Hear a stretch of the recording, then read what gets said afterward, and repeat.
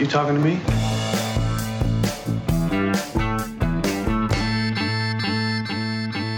After a busy week last week, not so busy this week in the screening room. Welcome. This is the Screening Room podcast, and she is Hope Madden. He's George Wolf. And we're from madwolf.com. A couple new ones in wide release this week, one or two in limited release we'll get to. And sad to say, both the ones leading the pack this week are not that great. No. Maybe one a little worse than the other. So we'll start with the new one from Shia LaBeouf. It's called Man Down. He's my battle buddy. We kicked in doors together. We took enemy fire. It's just not a relationship you'd understand if you haven't been through it, I guess. Is there a reason you don't want to discuss what you saw in that room? What happened in that room is real. I can't take that back, you know. I can't rewind it, you know. It's just one of them things. Yeah, this one has a strong start, and it's got some strong performances, and then it just goes where you hope it's not going. You think it's going to go there. Is it going there? Are we going there? Yes, we go there, and the whole thing falls apart. But as I said, the performances are great, and Shia LaBeouf, who, you know, you see him in the tabloids. He's got some personal antics. I don't know about all that, but he can deliver, and he's really good here, and he's also get some strong support from Gary Oldman and also Kate Mara. He is a Marine, and he is on patrol. In the beginning, you see him on patrol with his fellow Marine and longtime buddy, who's played by Jay Courtney, and they appear to be looking for survivors. It's the very near future. It looks very familiar, but it's clear that there's been some sort of outbreak, and these two Marines are looking for survivors, and Shia LaBeouf's character is looking for his son. And that's the beginning, and then it weaves in some flashbacks and weaves in some backstory where you see him going to boot camp, leaving for Afghanistan once he becomes a Marine, and then you start seeing bits of him speaking to a Marine counselor played by Gary Oldman, and you start, who's always welcome. And then you start seeing that Gary Oldman wants him to talk about an incident. There's been an incident, and so things start getting filled in, and I don't want to say too much without, giving away too much, but there's really two main pivotal plot points. I don't want to say twists, maybe. You'll guess one very early on, and then the other one, as it starts to become clear where it's going, you're like, oh. And it really takes a left turn at the Lifetime channel. And it's unfortunate because, like I said, it wastes a solid start, I think, and some good performances with characters that could have been interesting if they were given somewhere a little more interesting to go. I mean, I think the lesson maybe about PTSD and, the battles, the scars of war, these are not new messages. They're worthy messages. Just seems like maybe the writer wrote himself into a corner and wasn't inspired enough to figure out a better way out. Yeah, the territory is not new, and the way he goes about telling it is even less so, which just makes it worse. So it's unfortunate. It's one of those movies where you watch in the end, you're kind of a little bit curious what drew a lot of this talent to this story. And it just, like I said, it just falls apart in the end, and it comes off as very schmaltzy, very predictable, and even dated. I mean, we've been there, we've done this, and I think the intentions are good. I really do. It's a co-writer and director, Dido Montel, I think is how you pronounce his name. Apologies if that's not correct. But his heart's in the right place. I really think it is. Intentions are good, just can't get there. And it's just too much melodrama, and really some good performances wasted. Not only Shia LaBeouf, but Gary Oldman and Kate Mara, who plays Shia LaBeouf's wife. They have scenes. Shia LaBeouf has scenes with each of them, more intimate and more intense, with intense conversations, intense subject matter, totally different. And so he brings different approaches to each of those scenes, and everybody benefits from them. So, good performances, but ultimately wasted on Man Down. It was a disappointment. Not as disappointing as the next one, Incarnate. I have an archdemon possessing the body of an innocent 11-year-old boy. Of course, we sent in the best exorcists, but they failed. Who are you? I'm gonna help your son. I don't do exorcisms. I don't use religious methods to treat the symptoms. I go inside the victim's mind to treat the disease. I evict the demon from the inside. We're in your head. Wake up, buddy. This entity is strong. The strongest I've ever encountered. What happens when this entity is done with a kid and decides to jump? The boy dies. So we get a scary movie around Christmas time. That's usually not a good sign. Who's in the festive spirit? Let's go see. And and it's a PG-13 horror film, and those can be done. Well, I'm not saying it's impossible, but I'd say about 90% of the time they're cheap and slapped together, and they're aimed at middle schoolers who aren't really able to go to the better, scarier movies. The thing about this that absolutely kills me is that Aaron Eckhart stars. He is a conundrum, right? because if you're not familiar with him, I don't know why that is. He has the granite-jawed good looks to be a leading man and the talent to not only sort of handpick the indie gems, but really elevate them to mainstream. Thank You for Smoking, right? Rabbit Hole. Yeah, but for every rabbit hole, there's an Frankenstein, right? And for every In the Company of Men, there is a Incarnate. It's so bad. Again, it's kind of like the last one. You look at material like this and go, why? Exactly. What's the draw here? You're better than this. But unlike the last one, there is not a single.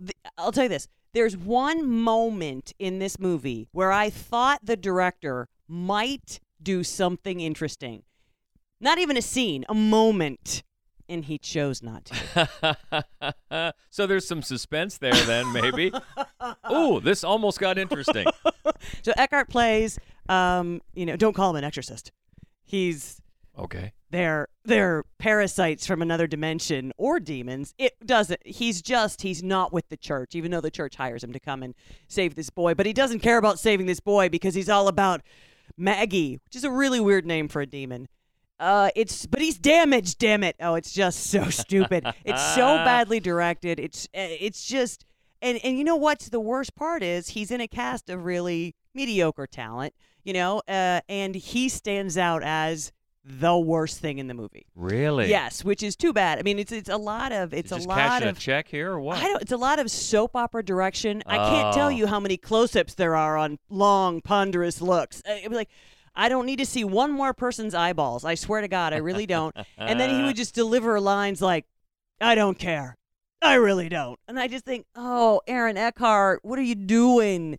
And then it all leads up to this climax that there's no chance you don't see coming. What you won't see coming is the bad Sci-Fi Channel FX. You'll be shocked by how your teenage kid could have put it together on his laptop bad. The effects are.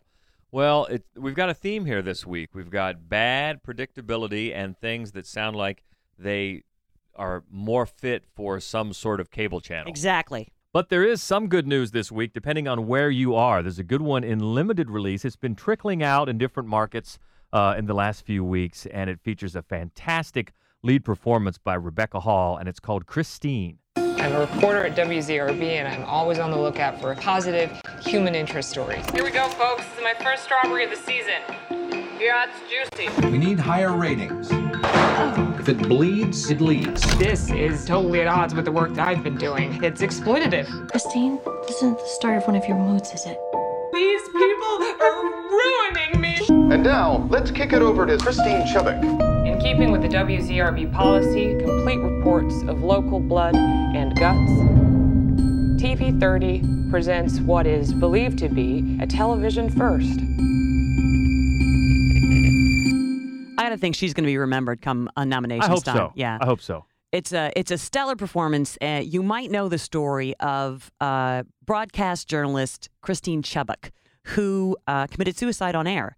And this is her story. And in a lot of ways, it could feel like just a 90-minute prelude to what you're waiting for. But because of Rebecca Hall's just outstanding performance, you get a really great sense of Christine's fragility and the way that her own sort of isolation and loneliness and lack of social skills kind of comes to a head with the changing tide of journalism, sort of the if it bleeds, it leads kind of push toward journalism, which is really something that she is not quite prepared to deal with. It kind of is an affront to her integrity as a journalist.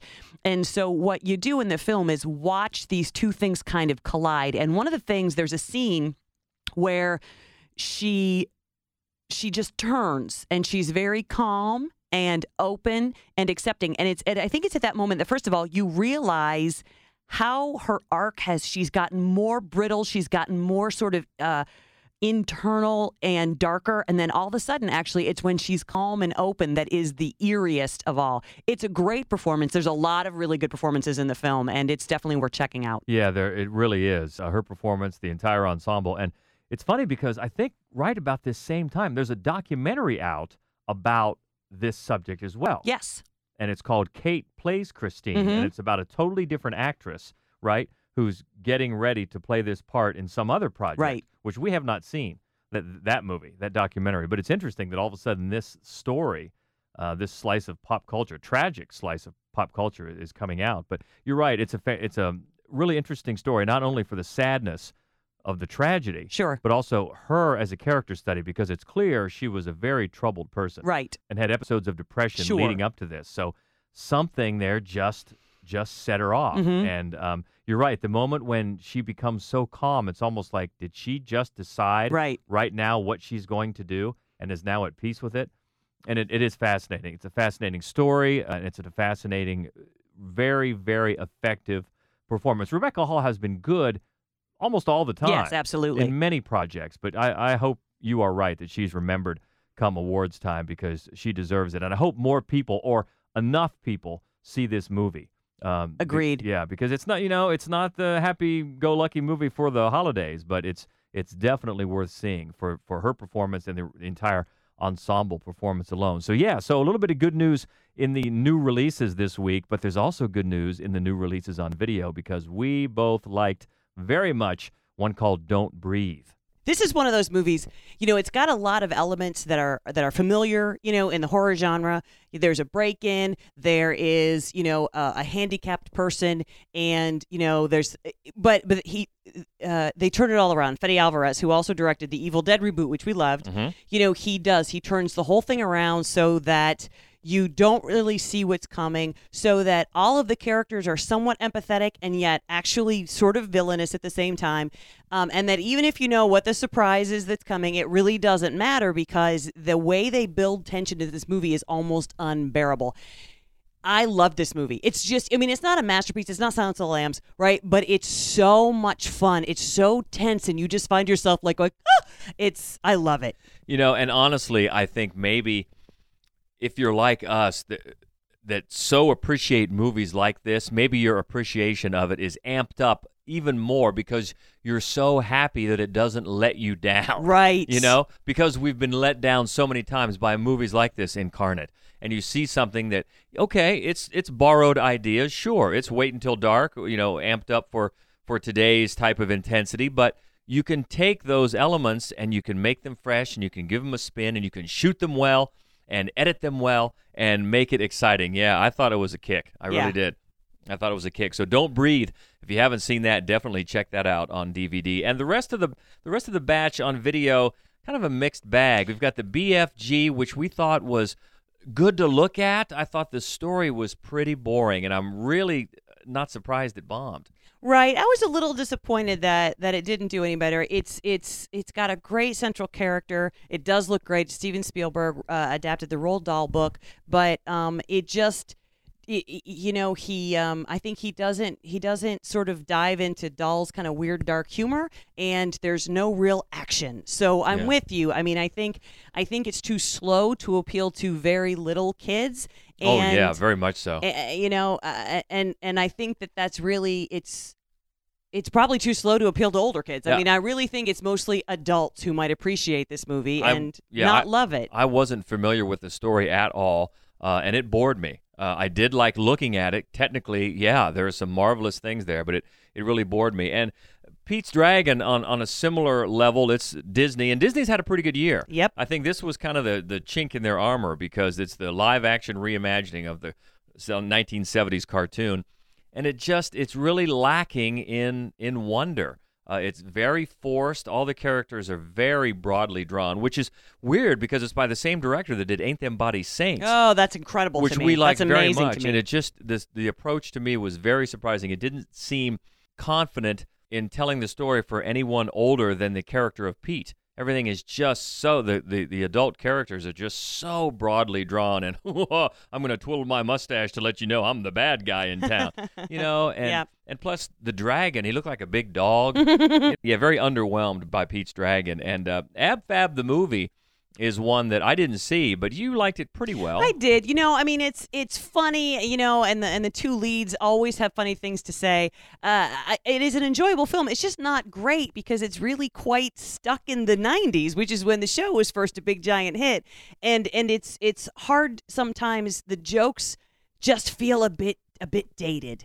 It feels like a lengthy TV show, which is kind of too bad, but it does have some fun laughs to it. Yeah, so the pick of the litter this week for sure, both in theaters and on DVD, is Don't Breathe. One worth checking out for some good suspenseful scares. And looking ahead to next week, good stuff coming. Nocturnal Animals, the new one from Tom Ford, which neither one of us has seen yet, but it's getting some great word of mouth. Looking forward to seeing. Cannot wait to see that. Amy Adams, Jake Gyllenhaal. Yeah, it's going to be great. Yeah, looking forward to that. And also Office Christmas Party, which I just saw tonight. That's right. And so we'll get into that more next week. But it's got some good laughs, and it's got some really reliable performers in it too. Jason Bateman. Yeah, and we've got Kate McKinnon and a bunch of regular faces and some good solid laughs. Maybe not the greatest comedy ever, but I'm getting ahead of myself. But anyway, so we'll get to that next week, and definitely some good stuff coming as we get closer to the new year. It's almost time for Rogue One. That's right. We're going to see that in a couple of weeks, so that's definitely on the horizon. You've still got La La Land coming. You've got Manchester by the Sea, some great ones. So looking forward to those, but as always, we love to keep the conversation going on Twitter. Please hit us up. Let us know what you thought of any of these. At MaddWolf, MaddWolf. Easiest way to get us on Twitter. And the Screening Room Podcast is a presentation of the Columbus Radio Group and MaddWolf.com. Until next week, I'm George Wolf. I'm Hope Madden. And this is the Screening Room Podcast. See ya. I do wish we could chat longer, but I'm having an old friend for dinner.